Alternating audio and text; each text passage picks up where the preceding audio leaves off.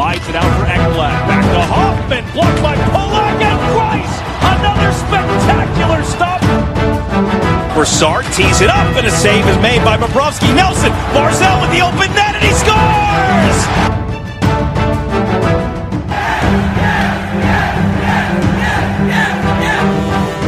Hi, and welcome to the Locked On Islanders podcast, part of the Locked On Podcast Network, your team every day. I'm your host, Gil Martin. I'm an Islanders columnist and historian, and I wrote the book Ice Wars, which covers the complete history of the Islanders' rivalry with the Rangers from 1972 to the modern era. Hi, and welcome to the Tuesday edition of the Locked On Islanders podcast. We have got a lot to discuss on today's show, including a solid performance in Tampa Bay against the Lightning. Islander fans have to be happy with this performance, a 5-1 victory over the Lightning, the team that won the President's Trophy just a year ago, and now the Islanders coming off a little bit of a shaky showing in Dallas, even up this road trip at 1-1. And the road trip will conclude on Thursday when the Islanders take on the Florida Panthers. But we've got to discuss this game. We'll also have this date in Islanders history and a whole lot more to talk about. You know, Tampa Bay, not an easy team to go up against, and yet the Islanders did a very good job on this night. The goaltenders last night, Semyon Varlamov for the Islanders, Curtis McElhinney for Tampa Bay as Vasilevsky gets the night off.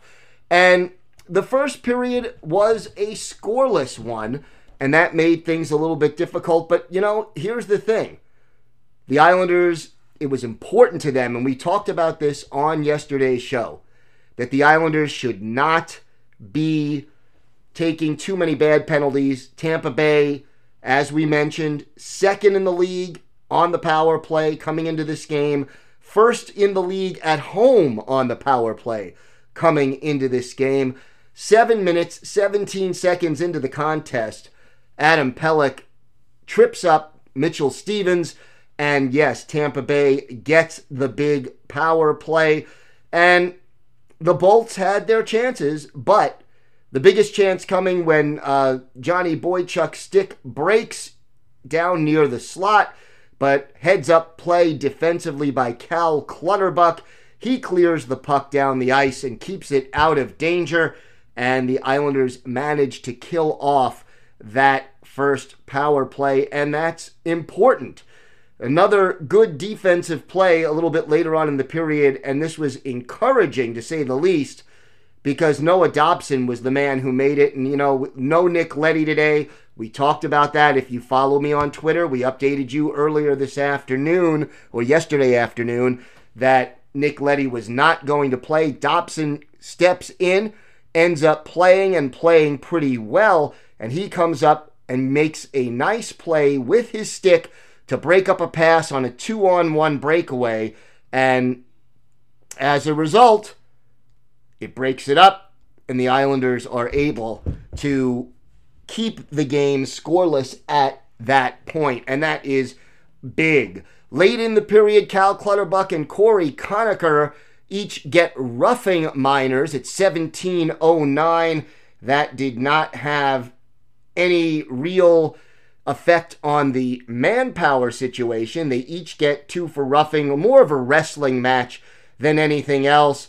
Then the best scoring chance for the Islanders, while the teams are skating 4 aside, late in the period, Anders Lee had a shot in, from just outside the crease area, but McElhinney makes the save, and overall, a scoreless first period, a good, solid, not outstanding, but strong, solid road period for the Islanders. They're outshot 9-8, but again, after falling behind badly in Dallas and falling behind too many times on road games since they started that California trip, it was encouraging in a big way to see what the Islanders did in this first period, to stay out of trouble, to not fall behind.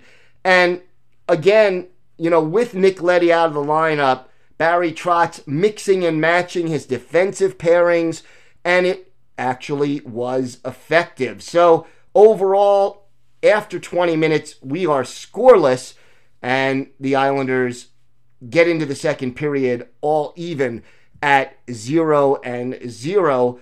Pelech hurt early in the second period. He skated over to the Islanders bench after going down, and that had to be a big concern for the Islanders. Looked like he was in a lot of discomfort, but he managed to come back onto the ice, only missed, I think, one shift when all was said and done, and the game remained scoreless.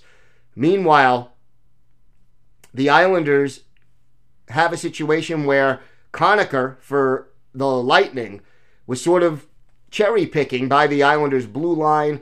He ends up with a breakaway, but Varlamov comes up big, and then the Islanders come back the other way. Pulock finds Ross Johnston, who has a wrist shot from the right circle that beats McElhaney. It's Johnston's second goal of the season at 6:44 of period 2, and the Islanders suddenly had a 1-0 lead, and that was big because as far as the Islanders were concerned, scoring first really makes a difference, especially on the road. Then Scott Mayfield taking a penalty in the second period just shortly after the Johnston goal. Time of the penalty 7:30, and Mayfield got 2 for cross-checking, 2 for roughing. Cedric Paquette got just 2 for roughing, and as a result, Tampa Bay ends up with another man advantage. However, the Islanders end up with the shorthanded goal. Casey Cizikas makes the play, sets up Josh Bailey for the shorthanded attempt. Bailey beats McElhaney for his 8th at 8:37 of the second period, and it's 2-0 Islanders. So here, not only are the Islanders killing off both of the Tampa Bay power plays through the first 2 periods, but they get a shorty as well, and that really changes the momentum, and the Islanders have that 2-0 lead. 4th shorthanded goal of the season for the Islanders. The Islanders then had a power play chance, their first of the game. That happened in the second period as the Islanders' Shattenkirk for Tampa Bay slashed Beauvillier at 11:42. Islanders have the man advantage, but they were unable to cash in. Encouraging fact, Noah Dobson out there for the power play, getting his time. And I think that's a wise move, especially given the circumstances. You're up 2-0. And Dobson is good with the puck. He knows how to handle it, and he made his move. Played pretty well on that power play, but the Islanders were unable to cash in. Then, just a few minutes after the power play expires, Tampa Bay gets on the board. Who else but Steven Stamkos? He pokes the puck home from the crease, puts it underneath Varlamov, who at the time was heading to the ice, and as a result, it is a 2-1 hockey game. Stamkos, his 10th from Shattenkirk and Anthony Cirelli. Time of the goal, 15:35. And now it's a 2-1 game. And this is big because all of a sudden, it's a 1-goal game and the Islanders' lead is tenuous. So after 2 periods, it was 2-1 Islanders. The Lightning out shooting the Islanders 21-16. And you knew the third period was going to be a challenge for the road team against a very explosive Tampa Bay Lightning club. All right, we still have a lot more to get to. We'll talk about this third period and what it meant for the Islanders. We'll also discuss this date in Islanders history and a whole lot more. More to come here on the Locked On Islanders podcast. So the third period gets underway, and you got to say the one thing you don't want to do if you're the Islanders, is to take a penalty. You're holding on to a 1-goal lead on the road, and yet that's exactly what happens. Michael Dal Colle called for hooking Cirelli at 43 seconds, and immediately, if you're an Islander fan, you have got to be concerned about the situation where your team has to defend against, again, coming into this game, a team with the best power play at home in the league. Now, we talk about good penalty killing. Most of the time when your penalty killing is effective, that means your goaltender is either one of your best penalty killers or your best penalty killer, and this was no exception. A great save made by Semyon Varlamov, and just 2 minutes and 43 seconds into the period, and it wasn't an easy save. He dove, got the glove down. Pat Maroon had his shot, but Varlamov gloves it, smothers it, holds on, and that helps kill off the penalty, and that was really Tampa Bay's best shot for the game. Now, the Islanders finally break open the game midway through the third period, and it was a big goal. Brock Nelson goes in and takes a whack at the puck in the crease. He beats McElhinney at 7:31 of period 3. Nelson's 10th goal of the season, and it's suddenly a 3-1 hockey game, and that was a big play. Now, it looked like Tampa Bay had gotten things back down to a 1-goal game as Shattenkirk fed Hedman, and at 9:53, he beats Varlamov. It looks like a 3-2 game, but the Islanders challenge, and the replay shows this play was not just offside, but very offside. No goal, still 3-1, and that right there was really the turning point of the game. It really changed the momentum. Instead of Tampa Bay being down a goal at home with the momentum, they were frustrated, they were disappointed, and the Islanders breathed a big sigh of relief. Brock Nelson answers again 7 minutes and 10 seconds after his previous goal. He hits a nice high shot from the slot and beats McElhinney for his 11th of the year at 14:41. Anders Lee and Jordan Eberle with the helpers, and it's a 4-1 hockey game. The Islanders then get another power play, and at 16:05, it's Lee putting the puck home, his 8th of the year on the power play. Bailey and Barzal with the assists, and the Islanders had a 5-0 lead for Lee, by the way. That was his first power play goal of the season, and that is surprising that it took him till December 9th to get that first goal with the extra attacker. He certainly had his chances. Meanwhile, overall, Varlamov outstanding in goal, 31 saves in 32 shots. That's a .969 save percentage. And for the Islanders, Brock Nelson, as we mentioned, the 2 goals, Josh Bailey and Anders Lee, each with a goal and an assist, and Ryan Pulock with an assist. So again, the defenseman contributing with some offensive production in this game. And here's the amazing thing also about the Islanders defensemen. Out of the 6 defensemen that dressed in this game, all of them were plus except for Scott Mayfield, who was even. But Tays, Pelech, Pulock, and Boychuk all a +1. Noah Dobson, who only played 9 minutes and 34 seconds, he was a +2 in this game. The hits, not as many given out by the official scorers here in Tampa Bay, but Anders Lee and Matt Martin each credited with 4 to lead the Islanders as they played well. Face-off circle was a problem throughout this game for the Islanders. Brock Nelson, who's usually been very good in the face-off circle, only winning 4 out of 15 of his draws. Casey Cizikas, 7 out of 13 for 54%. Derek Brassard, 3 out of 5.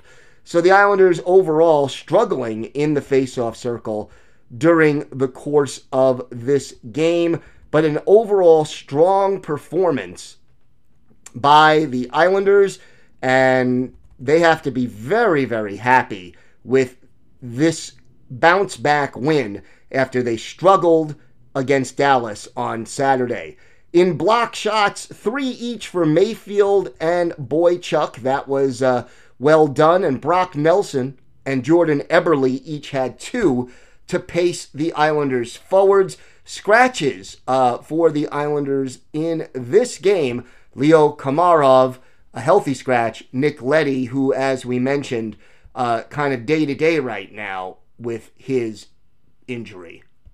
We've got more to talk about here on the Locked On Islanders podcast. We'll look back at this date in Islanders history and talk a little bit about an unsung Islander who's playing his best hockey recently. We'll have all of that and more on the Locked On Islanders podcast when we return. All right, it's time for this date in Islanders history. We take you back to December 10th, 2013. Islanders in San Jose to take on the Sharks at the Shark Tank. And this was an interesting hockey game and a close hockey game, to say the least. Islanders going with Kevin Poulin in goal, while San Jose went with Antti Niemi. And boy, did the Sharks throw a lot of shots at the Islanders' goal. 48 shots in this game at Poulin. He made 46 saves, an outstanding game for Kevin Poulin. The first period was scoreless, but the Islanders were shorthanded 3 times in the first 20 minutes and managed to kill off all 3. First, Eric Bolton had a delay of game penalty, shooting the puck over the glass. And then just before, 8 seconds before that power play expired, Travis Hamonic did the same thing, shot the puck over the glass, delay of game, and for 8 seconds, the Islanders were down 2 men, a 5-on-3 power play. They managed to kill that off, and then Hamonic took a hooking penalty at 17:32. As a result, the Islanders spent almost a full 6 minutes shorthanded in that first period, and they were fortunate to get out with a 0-0 tie.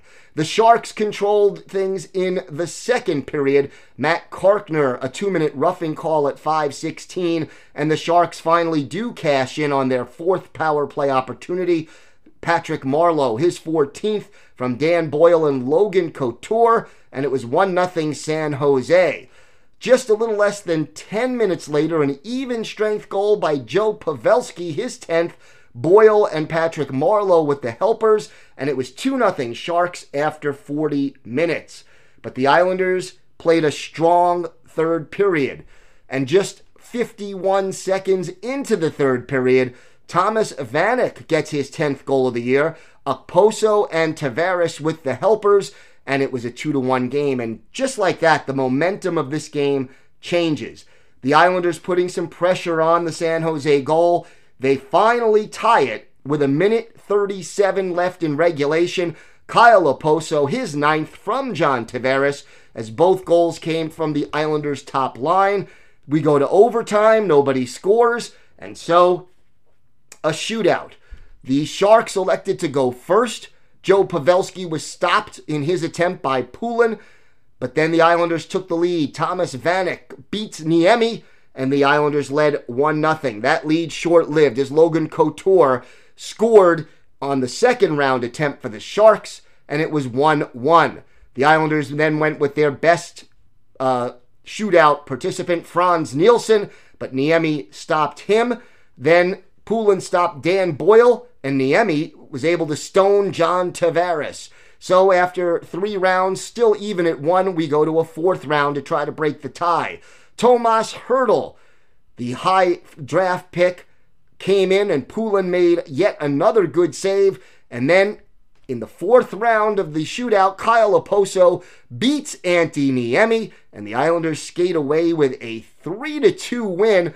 All of this on this date in Islanders history, December 10th, 2013, and 17,562 fans at the Shark Tank most of them at least, go home disappointed.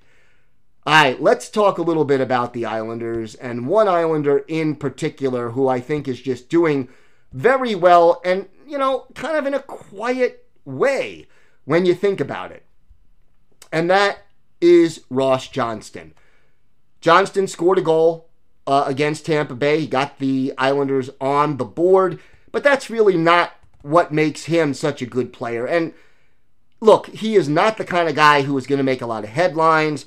If you don't watch him play all the time, you're probably not going to see, a lot of him. But I'll tell you something. Ross Johnston has been playing his best hockey, especially over the last 3 games. First of all, over the last 4 games, he's been getting more ice time than he has in the past. Against Anaheim, 9 minutes, 53 seconds of ice time. And then since then, he's been over 12 minutes, 12:58 against Vegas, 12:39 in Dallas, and then 12:13 last night in Tampa Bay, where he gets the goal. In those games, in addition to racking up more minutes, he's had 18 hits in the last 3 games, blocked 2 shots, taken 4 shots on goal.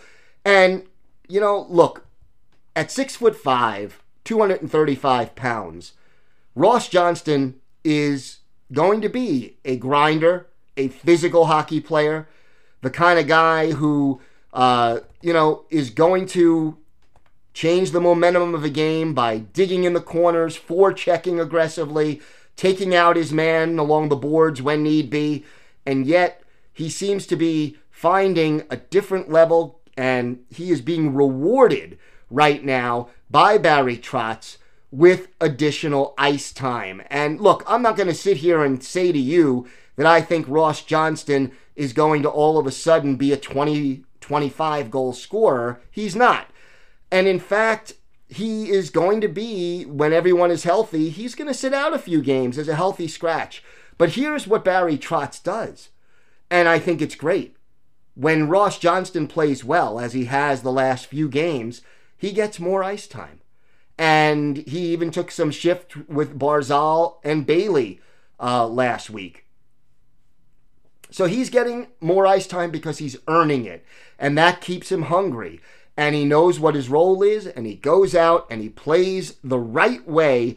And Ross Johnston, overall, just a very good fit in this system, the Barry Trotz defense first kind of a system. Be responsible in your own zone and play well elsewhere. And give him credit. He's, again, not going to make headlines. If you're not an Islanders fan, you probably don't even know who Ross Johnston is. But this kid is playing his best hockey, and he definitely deserves to be recognized for it. All right, if you want to get in touch with us, if you have a question, a comment, something you want us to discuss on the air, you can email the show. The email address, lockedonislanders@gmail.com. Just leave your name and where you're from, and we'll be happy to talk about whatever's on your mind on the show. You can also follow the show on Twitter @LockedOnIsles, and you can follow me on Twitter @IceWarsNYRVSNYI. That's my Twitter handle, and we'll keep you up to date on all things happening in and around the world of the New York Islanders.